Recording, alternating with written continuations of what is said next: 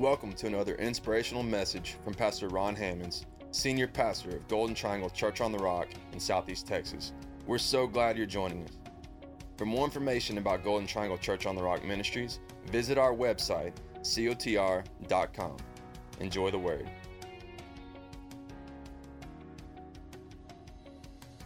Well, this morning I'm going to encourage you to open up your Bibles to the book of Acts. And I have a question for you as we begin this morning. Are you ready for change?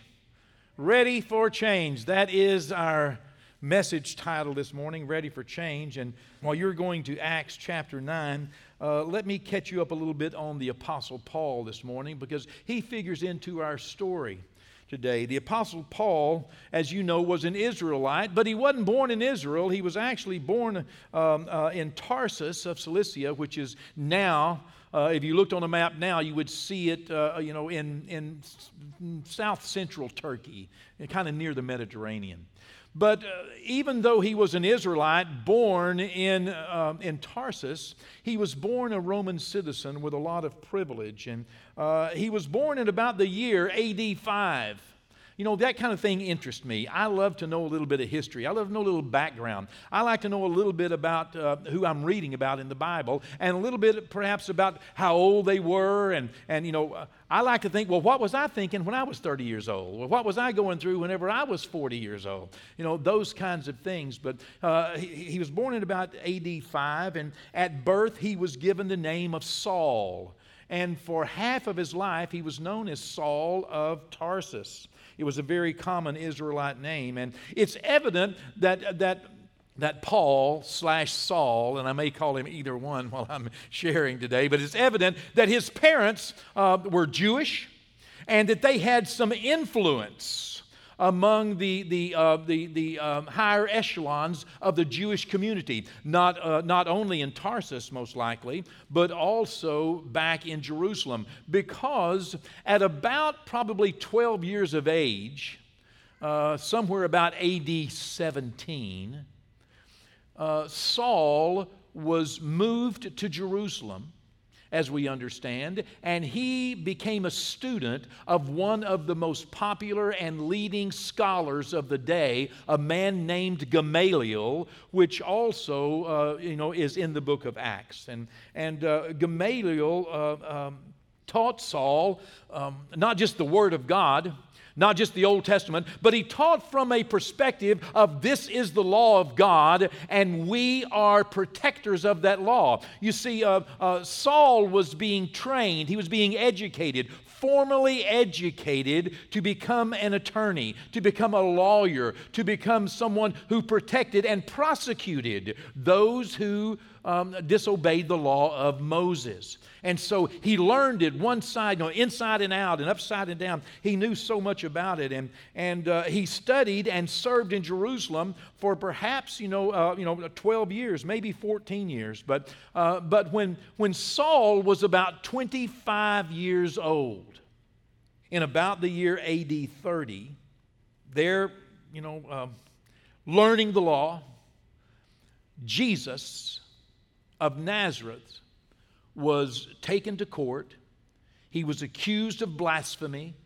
He was judged. He was beaten. He was crucified. He was put into a tomb. And on the third day, his body went missing, was the story that was being told. Of course, we know he was resurrected by the Spirit of God from the sentence of death, victorious over sin, death, hell, and the grave. Well, we aren't told if Saul was actually in Jerusalem at that time. I tend to think that he wasn't, because he does not write about having been there at that moment. Perhaps he was, on assignment somewhere for the high priest, doing something different. I don't know why he doesn't write about that, and that's kind of, a moment in his life that we aren't privy to. We just don't know. But we do know that Saul of Tarsus was very present about a year after the resurrection of Jesus Christ. About a year after the church was birthed on the day of Pentecost. We can read about it in the book of Philippians in chapter 3. The Apostle Paul writing, he describes himself as a Pharisee of the Pharisees, as a Jew of the Jews, of the tribe of Benjamin, someone who was engaged in that day political process, the religious political processes of Jerusalem. Very engaged. He describes himself as someone that testified against Christians and persecuted them. We also see him in about the year AD 32, about 2 years after Jesus had been resurrected and ascended, and about 2 years after the church had been first been birthed, and we see him at the stoning of Stephen. Saul of Tarsus evidently belonged to a faction, a very radical faction of the Pharisaical crowd. He was very legalistic, and he felt as though that he needed to protect the law of Moses to the point to where he held the coats. He was a part of the leadership as well of this group. We know because he would later receive letters from the high priest and recognition from the high priest. But he held the coats of those who stoned Stephen as Stephen called upon the Lord and gave up his spirit to God. The Bible says that Saul of Tarsus was consenting unto this public execution, this mob execution.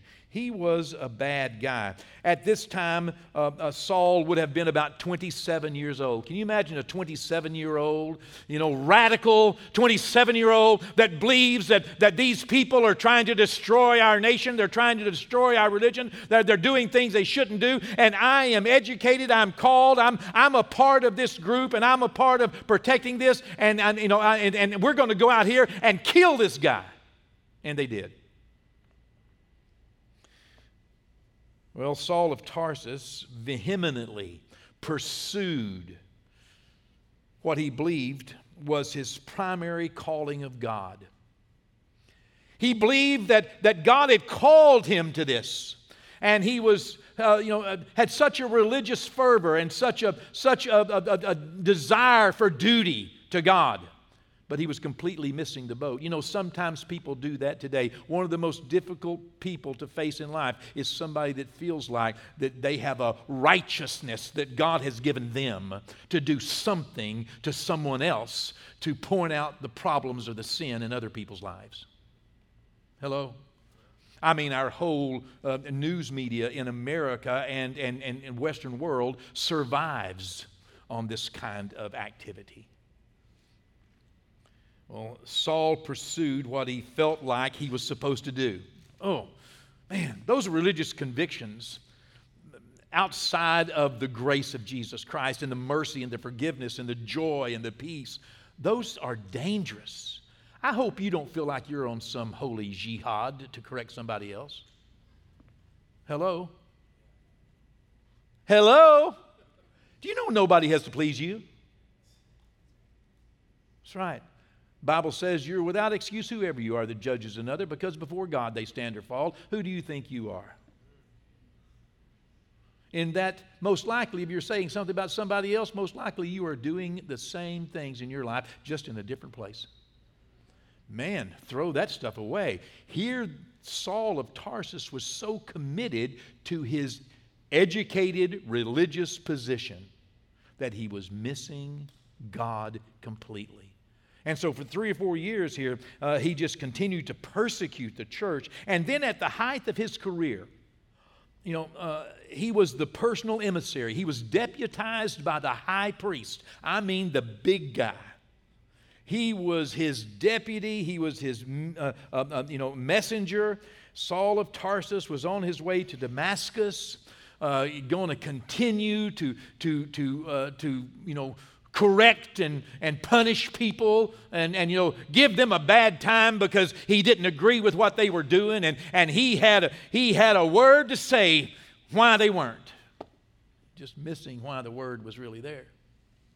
Missing all the grace of the word. Here he's on his way to Damascus, and he had a life-changing encounter with Jesus. You know, no one expected this. Not Saul's friends, not Saul's enemies, and certainly not Saul himself. No one expected that Saul was in such need of change. And I liked what Pastor Marcus said in the first service this morning. You had no idea how impossible your odds were before you met Jesus. You had no idea how impossible your odds were before you met Jesus. And when you met Jesus, the impossible became possible. Boom, you changed. Wow. We can all use a little change in life. Here, Saul of Tarsus, no one expected it. But life change. Ready for change. You see, he was more ready for change than he knew. The Holy Spirit knows when you're ready for change, even when you don't. Well, there's a good one.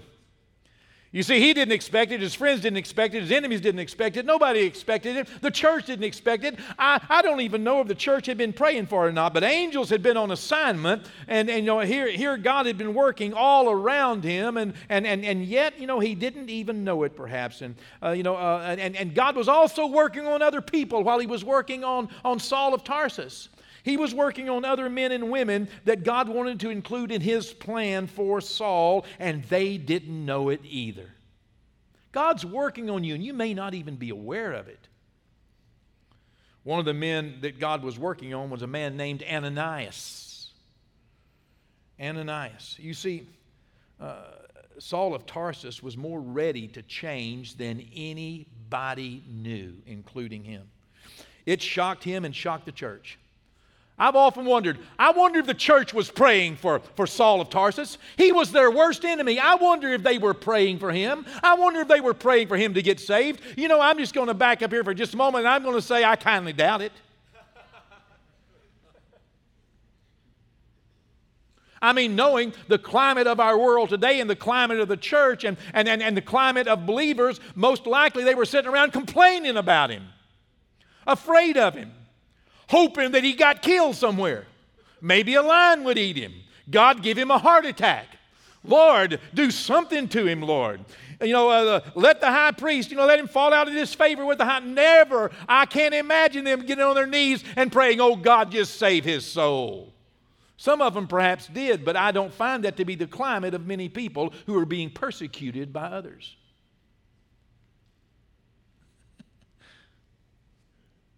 At work. In the classroom. Friends. Well, maybe not. But nonetheless, God had prepared Saul to be saved. You see, God has a plan far beyond our prayers. God is not limited to our prayers. Hello? God has a plan far beyond our prayers. So many things have happened in my life, my family, and in the church, and places we go, that if I had have written this narrative myself and gotten everything I wanted, I would have gotten less than God did. God always does exceedingly abundantly above all I can think or even approach Him to ask. He does more.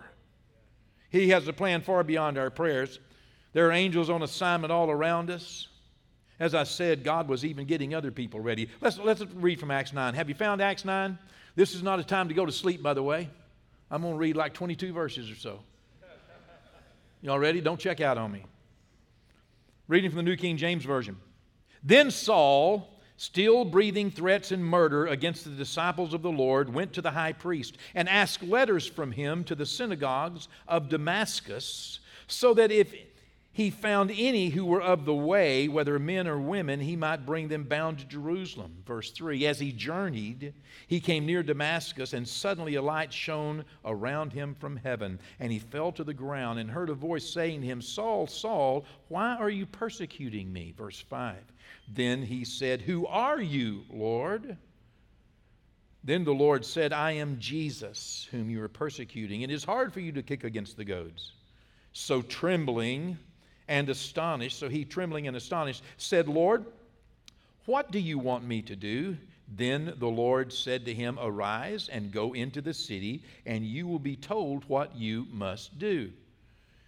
And the men who journeyed with him stood speechless, hearing a voice but seeing no one. Verse 8. Then Saul arose from the ground, and when his eyes were opened, he saw no one. But they led him by the hand and brought him into Damascus. He was there 3 days without sight, and neither ate nor drank. Verse 10. Now when a certain disciple at Damascus named Ananias, and there was a certain disciple at Damascus named Ananias, and to him the Lord said in a vision, Ananias, and he said, Here I am, Lord. So the Lord said to him, Arise and go to the street called Straight, and inquire at the house of Judas for one called Saul of Tarsus, for behold, he is praying. And in a vision he has seen a man named Ananias coming in and putting his hand on him so that he might receive his sight. Verse 13. Then Ananias answered, Lord, I have heard from many about this man, how much harm he has done to your saints in Jerusalem, and here he has authority from the chief priest to bind all who call on his name. He was letting God know just in case God didn't know. Verse 15. But the Lord said to him, Go, for he is a chosen vessel of mine to bear my name before the Gentiles, kings, and the children of Israel. For I will show him how many things he must suffer for my name's sake.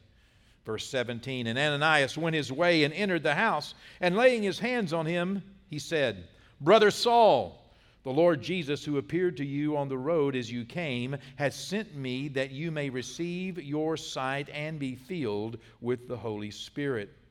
Immediately there fell from his eyes something like scales, and he received his sight at once, and he arose and was baptized. So when he had received food, he was strengthened. Then Saul spent some days with the disciples at Damascus. Immediately he preached the Christ in the synagogues, that he is the Son of God. Verse 21.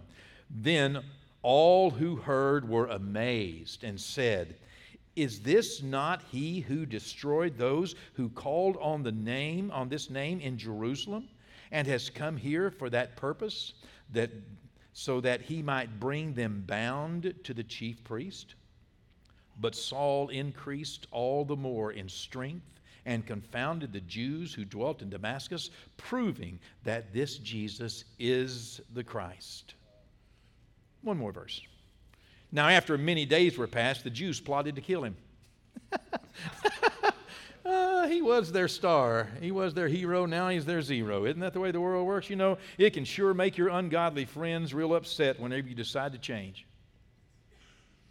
It can sure make your ungodly friends really upset whenever you decide to change. It can sometimes even make your prayer group friends upset if you decide that you're going to do something different than praying against somebody and start praying for them. But nonetheless, one word from heaven changes everything. And that's what Saul had received. He received a word from heaven. He had gotten a lot of education, and God didn't want him to forsake his education. In fact, God had his hand on him all of his life. God helped him to get a good education, because it's that education that God was going to use for the rest of Paul's life to teach the Word of God, bring truth out of old and new, being able, to make those things, real. I don't think that my grandson Jacob should follow Nietzsche, but I know that it's the Lord who had him study that and will use that in his future to reach the people who need to be reached through that avenue, bringing truth out of that vein. You see, God knows your name. He knows exactly who you are, where you are in life, and He knows everyone else's life as well. And He knows when people are ready for a life change. So many people are standing on the edge just like the Apostle Paul was, ready for something that no one expects to happen. And I'm telling you here prophetically, you're going to see some key people come to Christ around the world. You're going to be seeing these things happen. Not everyone, and some of the ones who don't are going to just get worse. They're going to wax worse and worse and be meaner and meaner. but that's the way it works. But you'll watch and you'll see some people come to Christ. Influential people. People all over the world today are being saved. People that their friends never expected it, their family never expected it, and they never expected it. You know, someone might be here or listening right now that you never expected to hear that word from heaven. One word from God changes things, and you've heard something, you've seen a light, you felt something. You never expected to come to that moment of change. But today is your day. Today is your day. God has predestined it. Just like He told Ananias, go, arise and go. Same thing He said to Saul, arise and go, arise and go. He's given that commission to me, that commission to you, arise and go. Whether you're going to your neighbor, going to your work tomorrow, going to school, going to, wherever you may be going tomorrow, you arise and go in the name of the Lord. God, what do you want me to do? Was what Saul said. Certainly, we have reasons why, we might not want to, be the person that everybody turns on, because they turned on Saul of Tarsus. But in the end, this man is responsible for us standing here today. This man is responsible for the word that we have today. It's so important to realize that this is the time. You might be a Saul or you may be an Ananias. God changed both their lives in one day. Ananias never imagined that he was going to be used by God. You may not imagine right now that God has already prepared you to speak to someone of influence about what they need to do for Jesus. You may not have been praying for that person. You may have even been praying against that person. But God knows, and He's been working. He knows when they're ready. People are standing on the edge, ready for life change. And God may want to use you to help them be what God has called you to be. The Holy Spirit knows when you're ready for change, even when you don't. God has a plan far beyond our prayers. And one word from heaven changes everything. You can be that word from heaven for someone else. Stop thinking it's over. Stop thinking that person won't change. All you have to be is what God made you. Maybe it's a friend. Maybe it's a son or a daughter. Maybe it's a parent or a grandparent. Maybe it's a neighbor. That's all you have to be. You do not have to point out their wrongs. What you do is point to Christ. Pray for others and watch and see what God will do. Amen. Thanks again for joining us for another encouraging word from Pastor Ron Hammonds. Visit cotr.com and subscribe to our social media platforms to stay up to date. As well, receive more encouraging messages from our pastor and details of the work we're doing both in our community and communities like ours around the world. Today and every day, God bless.